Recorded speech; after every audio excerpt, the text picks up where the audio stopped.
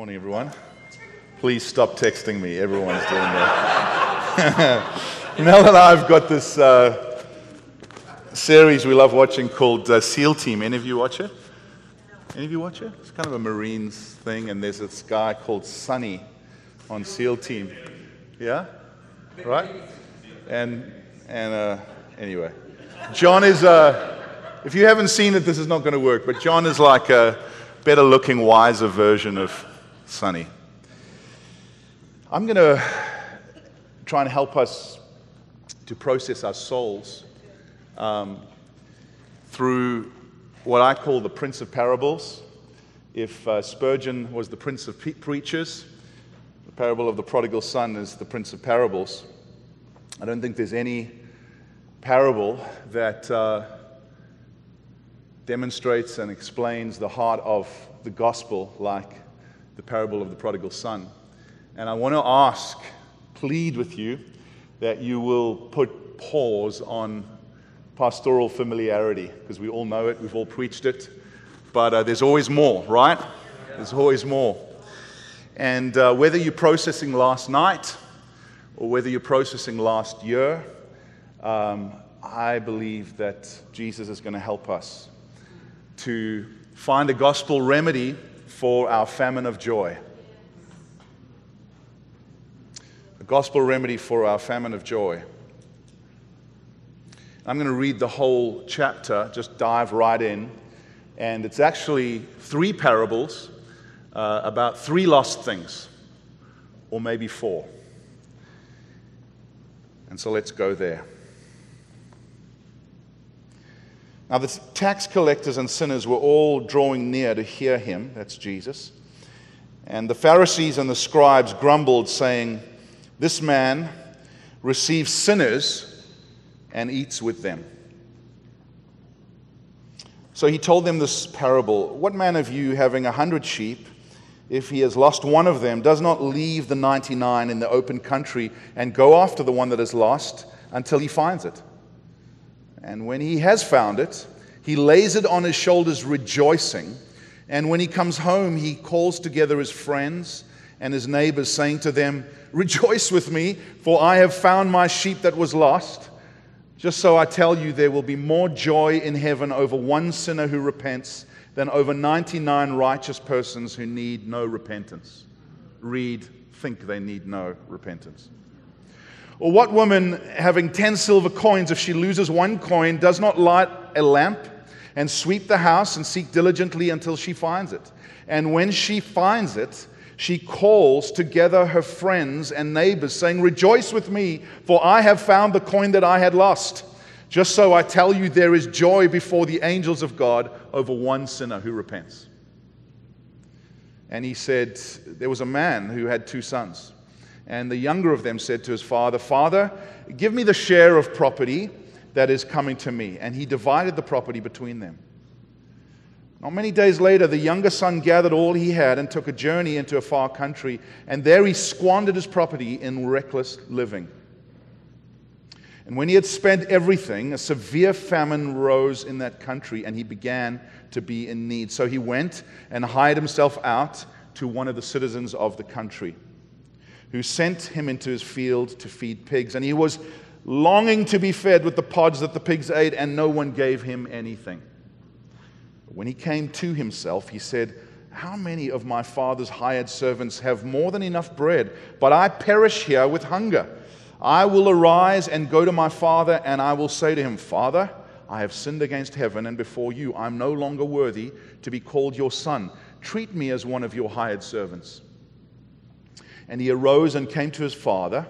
But while he was still a long way off, his father saw him and felt compassion and ran and embraced and kissed him. And the son said to him, 'Father, I've sinned against heaven and before you. I am no longer worthy to be called your son.' But the father said to his servants, 'Bring quickly the best robe and put it on him, and put a ring on his hand and shoes on his feet, and bring the fattened calf and kill it. And let us eat and celebrate. For this my son was dead and is alive again. He was lost and is found.' And they began to celebrate." Now his older son was in the field, and as he came and drew near to the house, he heard music and dancing. And he called one of the servants and asked what these things meant. And he said to him, "Your brother has come, and your father has killed the fattened calf because he's received him back safe and sound." But he was angry and refused to go in. His father came out and entreated him. But he answered his father, "Look, these many years I've served you, and I never disobeyed your command, yet you never gave me a young goat that I might celebrate with my friends. But when this son of yours came, who has devoured your property with prostitutes, you killed the fattened calf for him." And the father said to him, "Son, you are always with me, and all that is mine is yours. It was fitting to celebrate and be glad, for this your brother was dead and is alive. He was lost and is found." This is the word of the Lord. Amen. Amen. It's amazing as we go through the Gospel of Luke how much of ministry happens around the table with Jesus. And we often say in our church, circles are better than rows. Disciples are made better around tables than from behind pulpits. We elevate preaching, absolutely, but Jesus' disciples were table-formed disciples. And around tables, he often told stories, parables. And the word parable is to throw down in the dirt alongside, taking these lofty truths, eternal truths, and telling them in images like fields and farmers and merchants and coins and judges and widows in a way that people say, "I get that, I get that." And so here we see three lost objects, or maybe four: a coin, a sheep, a son. And Warren Wiersbe, talking about this chapter, says there's three words that characterize this chapter: lost, found, and joy. And if you count up how many times the word either joy, rejoice, or celebrate is used, you have to say this is a joy-saturated passage. And it tells us something about the nature of the Father's heart, the nature of Jesus' heart, and the heart of the gospel. And we know that Jesus told these three parables in response to the grumpiness of the Pharisees, who were accusing him of welcoming tax collectors and prostitutes and eating with them. And Jesus didn't make any excuse for that. He wore the accusation of friend of sinners as a badge of honor. And he told these three parables to demonstrate what he would say in Luke 17. The reason I came was to seek and save what is lost. And we find that in the heart of Jesus, the heart of the Father, the heart of the gospel, is that lost people are precious to God. That lost people have intrinsic value and are therefore worth seeking out. And they are worth seeking out, not just theologically, but relationally. Jesus didn't just come and his first day of ministry, he died. No, actually, he hung out, wasting time, which is never a waste of time, with sinners and tax collectors. He dwelt among them. And then we see the Father's incredible heart. Tim Keller's been so helpful with us in his book, The Prodigal God, where he says if to be prodigal is to be recklessly wasteful and spend everything, it's actually the parable of the prodigal father who spent his only son to win us home as sons and daughters. Isn't it amazing? Now, I realize that this parable particularly is very male.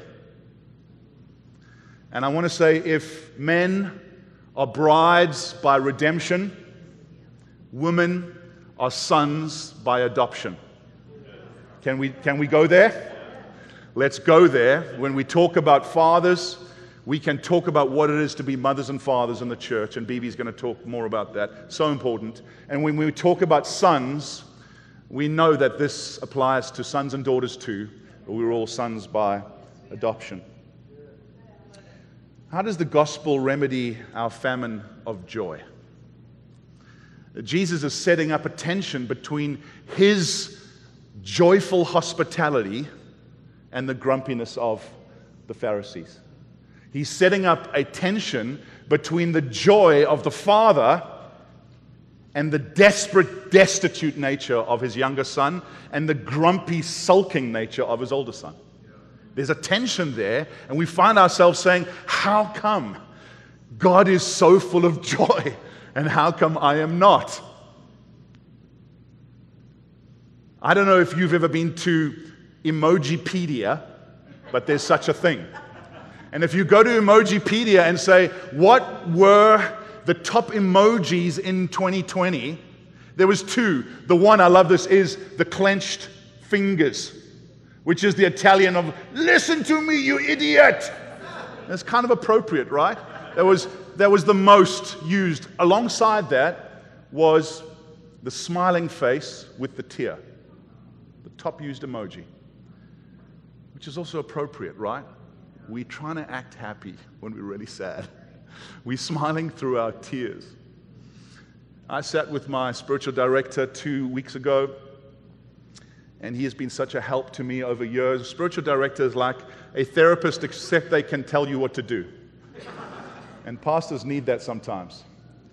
And honestly, this last year, I don't think we have honored counselors, therapists, spiritual directors nearly enough as first responders to the famine of joy. We need them. We really need them, especially gospel-saturated ones. And I think what has happened is we have tended in the church to take our sin to Jesus and take our sadness to our therapist. And so there's a kind of dichotomy in us.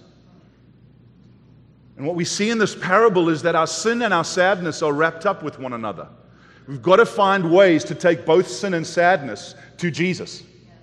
He has a remedy for both. And sometimes that remedy is with the help of a counselor and a therapist, a spiritual director and a pastor. Absolutely. Let's honor those people and not treat them like gospel enemies. Please. Can I get a little, even Presbyterian amen there? We've really got to learn to work with gospel-saturated therapists. Well, my spiritual director said to me, you know, it feels like your season, Alan, is changing in your life and in church. It feels like spring is coming, but it feels like your soul is still left in the winter of 2020. It feels like your soul needs to catch up with your season. And I think he was right. And I think many of us might feel like that. Some of us might feel like we're still in winter too, in terms of our season. But what is it for our souls to come into a new season? We've got to find a way to bring both our sadness and our sin to Jesus. And what's very clear is sadness or sorrow is not always the result of our sin. Let's just get that right. What we see in this parable is that the father is actually sorrowful, but very clearly not in a sinful way. Jesus was called the man of sorrows, but he never sinned. And so sorrow is not always the result of our sin. Sometimes sorrow is looking out and just having compassion on brokenness. And that's what we see. The father had compassion on his son who had sinned. Sometimes our sorrow comes when we see people sinning against one another. And my, how we've seen that in 2020. Sometimes our sorrow comes because of sin committed against us. And we need to see, first of all, that sorrow is not the absence of joy. And joy is not the absence of sorrow. What I saw probably for the first time was the parable of the prodigal father, how there was this longing, sorrowful longing for his sons, both sons. How did the father see the younger son while he was a long way off? If he wasn't on the porch looking with an aching longing into the distance. Of course there was sorrow there. Why did the father leave the party where he was the host, the lord of the manor, and go out into the courtyard and implore his son, which means to plead, unless there was sorrow? We've got to realize that our lostness so matters to God that a longing, an aching longing comes upon Him for us. And so when we feel that for people, that is not sin. Can result in sin.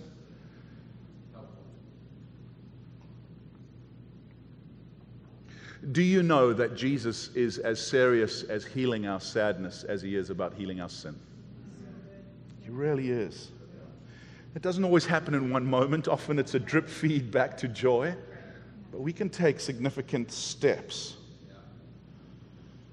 Henry Nouwen, in his book, The Return of the Prodigal Son, also so helpful, says this: divine joy does not obliterate divine sorrow. In our world, joy and sorrow exclude each other. Here below, joy means the absence of sorrow, and sorrow the absence of joy. But such distinctions do not exist in God. Jesus, the Son of God, is the man of sorrow, but also the man of complete joy. Jesus is both Enneagram 4 and 7. He's the guy weeping with compassion in the corner and also the life of the party. His joy is complex enough to be able to handle sorrow. And I honestly believe part of coming back to joy is to see the permanent humanity of Christ in heaven. The Christ who kept willingly His nail scars to remind Himself of our humanity. We need to see the permanent humanity of Christ in the heavens. We need to see Christ, the sympathetic priest, in heaven. And we need to see Christ, the eternal intercessor for us.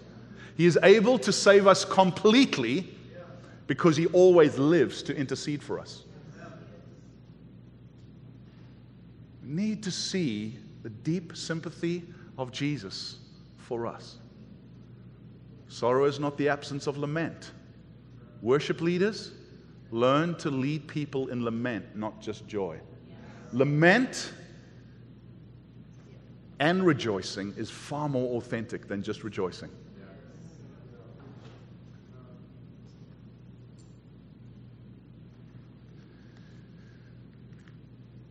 Jesus' joy is more than a sunny temperament. Jesus' joy is an assurance of God's goodness in the midst of brokenness.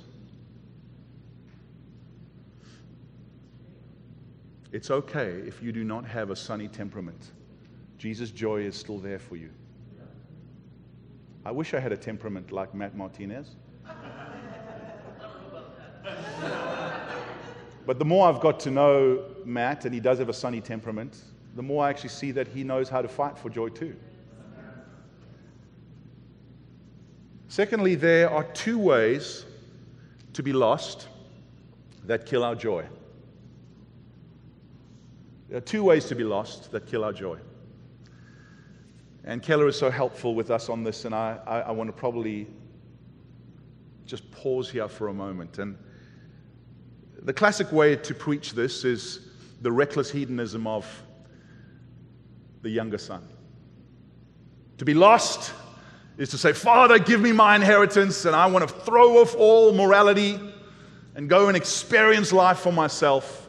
And that word life, or inheritance, is the word bios, which means life. And they tell us that in those days, the older son got a double portion. And so if there were two sons, the younger son was essentially saying, give me 1/3 of the farm. The father didn't have like a Bitcoin stash that he could just liquidate, right? He had to actually had to sell 1/3 of the farm. No wonder the older son was grumpy.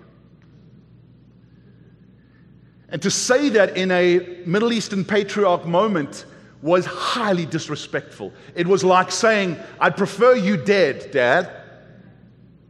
I want your stuff, I don't want you. And in those days, if you did, you would be beaten and banished from the house. But look at the incredible prodigal grace of the father. He sells 1/3 of the farm and says, off you go. Talk about ache. Talk about longing.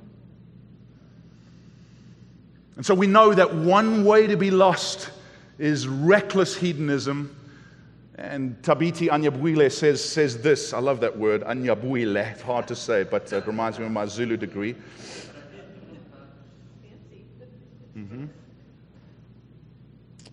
Says he had everything, but he makes himself fatherless, then he makes himself homeless, then he makes himself reckless. He ends up friendless, penniless, and foodless. There's more than one way to be lost and to lose our joy. One is reckless hedonism, and we've seen that this last year. We've seen young sons leave the Father's house, and it's broken our heart. We know that there's another way here, though, to be lost and to lose our joy. And that is what I would call religious moralism, where the older son is still in the house, but he's as lost as his brother. He's as lost as his brother. He's self-righteous, he's judgmental, he's grumpy, he's cynical, and he's lost. And he's lost his joy. And I want to say, man, before we look into our souls, I've found when I read this, I very easily get into the father's shoes and think of the way younger sons have hurt me and robbed me of joy. And I think it's good to spend some time there. What I've found is, it's interesting in the last year, because certainly there have been some that have just run away from Jesus and backslidden, and that's broken my heart. How about you? But very often I've seen this parable as almost kind of through a cultural lens. We can classically preach this as conservatives are like the older brother, moral but self-righteous and a bit tightly wound. Very easy to see. And then progressives are like the younger brother. They throw off morality, leave tradition and just go and experiment with life. And I think that's one way to understand it. But what I've found in our cultural moment, and hear me out, is that both conservatives and progressives are highly legalistic, except they're playing from different rule books. And as fathers and mothers, we've been hurt on both sides of the aisle by highly self-righteous, legalistic older brothers. And that's some of the pain that we feel. I don't know how many I've spoken to here who've just gone, how come like in the same day, I'll have one guy cancel me because I'm asking them to wear masks? You're wearing masks? Shame on you, I'm out of here. On the same day, someone will cancel me because we're actually meeting in person.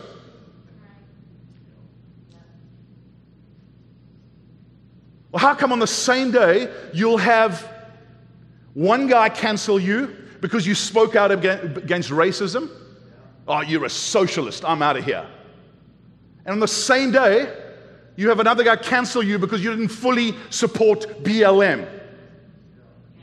I'm canceling you, I'm out of here. How come you have people stalking you on social media to see what you did and didn't post and canceling you from both sides? And now with the vaccine, people are self-righteous and legalistic on both sides of the aisle. It breaks your flipping heart. And we've got to lament that. We have to lament that politics has become a religion. And both sides have their own rule book, and they are incredibly legalistic about it. And actually, that legalism can creep into us so easily. None of us are exempt. God help us. That's one of the reasons why there's a famine of joy in the house. Because we have allowed disputable matters to be elevated to the level of creed. And beloved, I want to fill you with gospel confidence to de-escalate those things and say, they're not unimportant, but they are not the gospel. And let's elevate the gospel to where the gospel should be, and let those other things be de-escalated and see the Father bring joy back into our house. Now, don't hear what I'm not saying. Race is a gospel issue. But who you support politically is not a gospel issue. We've got to allow space for the Father to breathe gospel joy to people on both sides of the aisle. The only way we do that is not allow these things to become a law. God help us. Let's dig a little deeper from reckless hedonism and religious moralism. How does that look? Let's stop being the father and mother, and let's say, how does our sonning look? Let me let you into my soul. I've found that because I've been hurt by sons as a father, I find myself regressing from being a father to being a son. Because it's painful to be a father. And I'll tell you how. You might not check out with this. I'll tell you how that looks in my heart. It's much more subtle than moralism and hedonism. Although I will say my consumption of cigars has gone up in the last year. Ask my wife. She's like, "You're on cigarbid.com again?" And we've got to be careful of that. Hedonism, we can take refuge in hedonism, beloved. Whether it's cigars, whiskey, Netflix binges, deep-fried Twinkies, I don't know what your thing is, but like, man, guys, let's face it. Let's face it. We want to throw off the bonds of faithfulness because we often don't see fruit of that. So who cares? Going off to a far-off country. But I see it deeper than that. I see the younger son in me as a hurt father through escapism. And I see the older son in me through cynicism. Escapism in the sense that, I don't want to squander my inheritance on prostitutes. God forbid. I always say, I'll backslide to a bakery long before I backslide to a brothel. I do say that.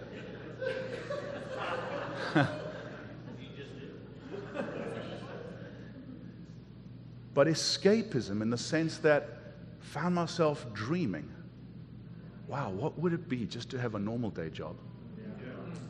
Work in the Father's house, that's hard.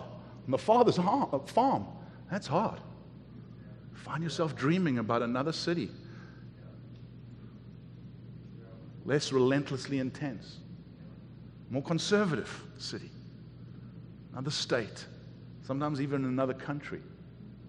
And we know the gospel moves us, but God forbid that woundedness moves us. My wife's got a little side hustle Airbnb business on the side, and we're so grateful for that. It's wonderful. It is wonderful. God's provided. We've got 2 Airbnbs, and I had to confess to her the other day. On our app, there's a little harp sound on the Airbnb app when anyone books. It goes, dring.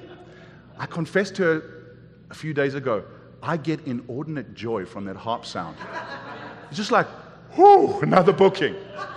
Why? Because there's something so unministry about that. It's just sane. Now that's not necessarily sin, but where that comes, where that gets into escapism, beloved, we actually need to repent. Because the Father has us serving on His farm. Part of it is we do need to get out of Dodge sometimes. There is some wisdom in having some tent-making stuff that is sane. But escapism, we need to repent of it. How about cynicism? I think this older brother is like George Costanza. You know George Costanza, he always thinks Jerry's got it better in Seinfeld, you know. I can just hear George Costanza, "Oh, Jerry, you got the fatted calf, you know. Okay, you just give me a little goat. Just a goat, Jerry. Just a goat. Why do you always get the fatted calf, Jerry?" George Costanza, right? We get very George Costanza. We always think the next guy and next girl has got it better. Cynicism. And the problem is cynicism is such a more socially accepted sin. The problem is cynicism is really funny. Sells. But cynicism can be a mark for our woundedness. Again, Henry Nouwen is excellent on this. He says, "For me, it is amazing to experience daily the radical difference between cynicism and joy. Cynics seek darkness wherever they go. They point always to approaching dangers, impure motives, and hidden schemes. They call trust naive, care romantic, and forgiveness sentimental. They sneer at enthusiasm, ridicule spiritual fervor, and despise charismatic behavior. They consider themselves realists who see reality for what it truly is and are not deceived by escapist emotions. But in belittling God's joy, their darkness only calls forth more darkness." God save us from cynicism. Got an email from a lady in the church last week. They've joined in the last 6 months, and they feel like they've just died and gone to heaven.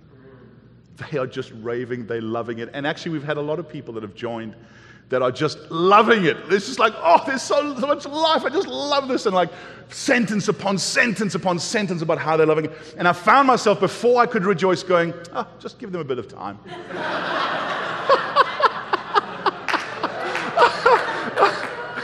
Someone will offend them. Then let's see. Oh, God, the cynicism. Just give them a bit of time. Escapism. I was chatting to Tom the other day, getting a fact check right. 20 years ago, I heard Tom talk about church planting and how after really bad Sundays of low offerings and low people, he would sometimes go to this employment agency on a Monday and ask if they had any good jobs. It just stuck with me. I've just been thinking about it the last year. I was like, Tom, did I get this right? And he went a couple of times, and then God gave him just stickability, both of them, to stick it out. And they're going to share some God stories about sticking it out. This is part of the joy of multi-generational Christianity. They can say, it's okay, guys, we're going to get through God. Anyway, I digress. A couple of years later, a lady arrives in his church, and he greets her. He says, "What do you do?" "Oh, I work in an employment agency." "Oh, yeah." He's like, "I know you quite well. You always used to come on Mondays." Oh, man.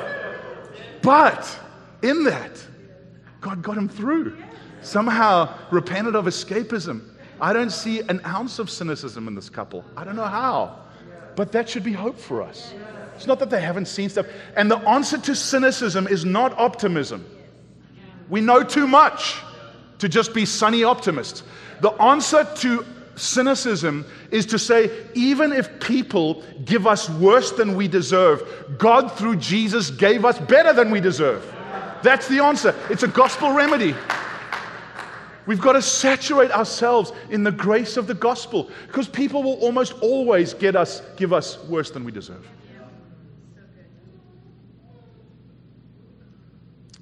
I've got 5 minutes. So I'm going to land as quickly as I can. Recognize escapism and cynicism in yourself and bring it to Jesus. Recognize that no matter how lost you feel right now, you are of infinite value to God. The beauty of these 3 parables is that the lost sheep, the lost coin, and the lost sons were of great value in their lostness, and therefore worth seeking out. Wiersbe says that a poverty comes over the owner when what is owned is lost. You have worth because you are owned and bought with a price. We have to work out the difference between being worthy and having worth. We are not worthy, but we have worth. And we have worth in our lostness. Not just, I'm saved and now I've got worth, but even after we get saved, we can get lost again. And the Lord still feels a poverty come over him because you're not as close to him as he wants. You know when you lose a cell phone or lose some keys or lose a wallet, you feel a poverty come over you. Everything must stop. I've got an old 12-year-old truck. The only thing I miss about my newer car is that gangster flick knife little remote thing. You know what I'm saying? It's like you press the button and the key goes, so gangster. And I remember losing that the one day. And the whole family had to stop. So we searched for that thing. Eventually, I tipped the whole trash can. And there at the bottom, covered in coffee grinds and egg yolk, is this gangster little thing. And I'm just like, oh, yes! Covered in coffee grinds and egg yolk still had intrinsic value and worth. You carry the Imago Dei of such worth. And we must be careful with our Reformed tradition to not lose gospel worth. We're not worthy, but we are worth. Why is that important for our joy? Because at a moment now where our metrics of worth are all jacked up, it's a great opportunity to get gospel worth again. Because you and I take inordinate worth from our metrics. And God wants to save us from that thing of ministry works equals ministry worth.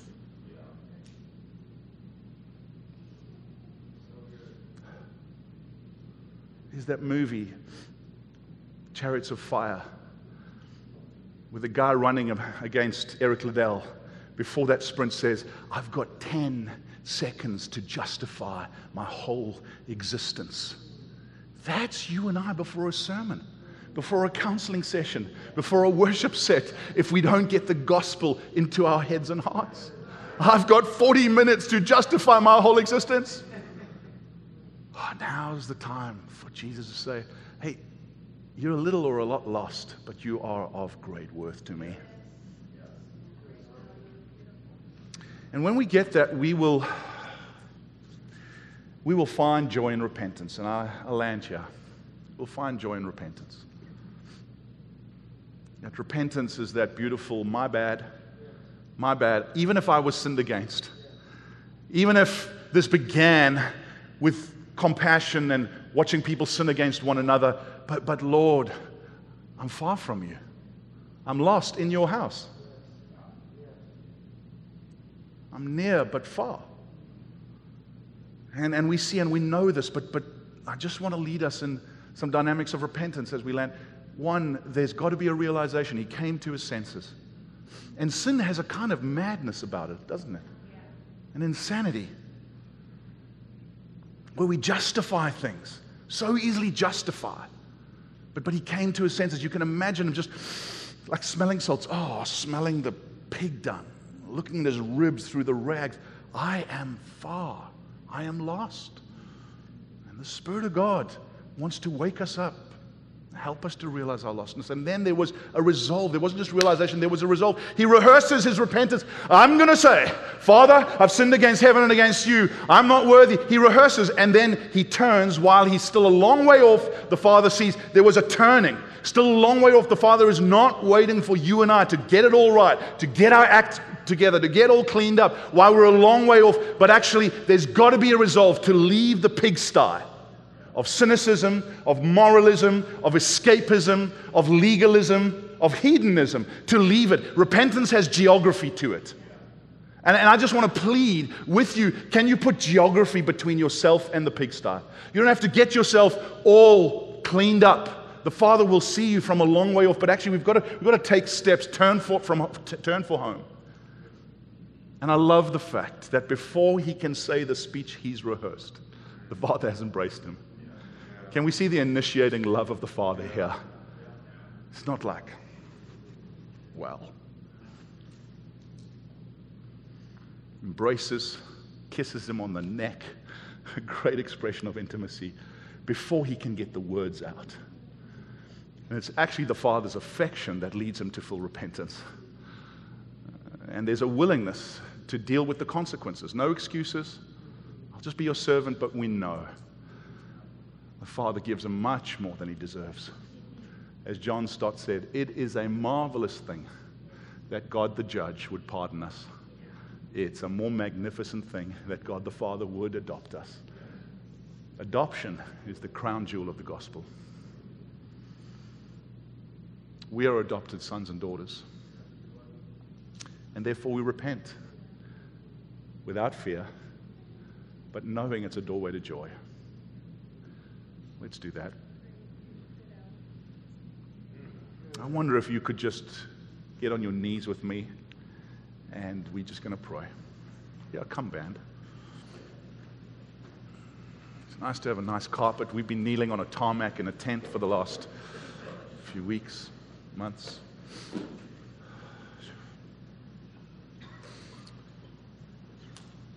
Prodigal father, the extravagant, recklessly wasteful one who spent your very son on our salvation and for our joy.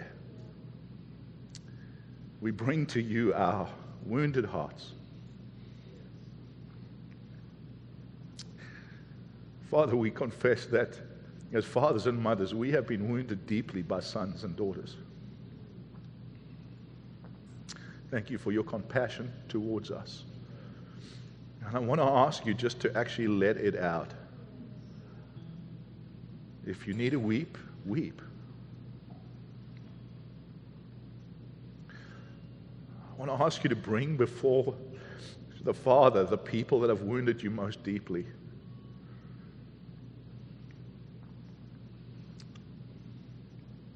And ask the Father to bless them.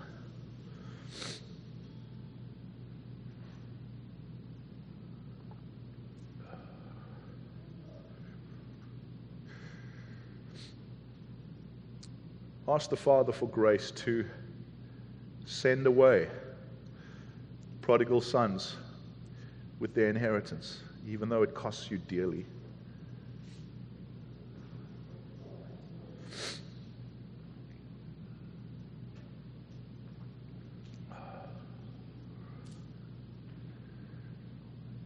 And Father, we ask that you would help us not to regress and become like sons ourselves.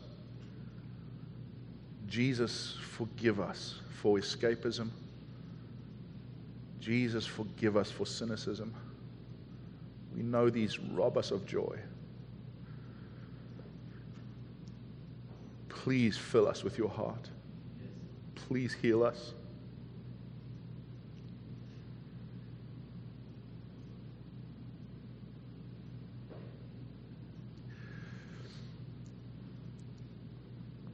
Please give us the strength to keep on initiating love for people who are grumpy and people who are rebellious. Please, Father.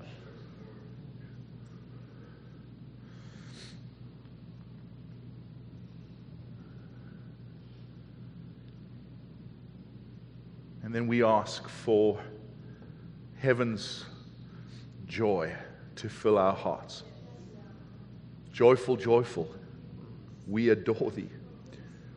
God of glory, Lord of love, hearts unfold like flowers before thee, opening to the sun above. Melt the clouds of sin and sadness. Drive the dark of doubt away. Giver of immortal gladness, fill us with your light of day. Please, Father, by your Spirit, fill us with the light of day. Heal your people. Heal sons and daughters that we might be mothers and fathers. In Jesus' name. Come, Spirit of God. Come, Spirit of God. Come, Holy Spirit. Let's just raise our voices together in prayer, asking the Holy Spirit to come. Come, Lord. In Jesus' name we ask that you would come and heal and fill and enlarge. Jesus, Jesus, we need you. Jesus, we love you. Thank you for your joy. Thank you for your joy.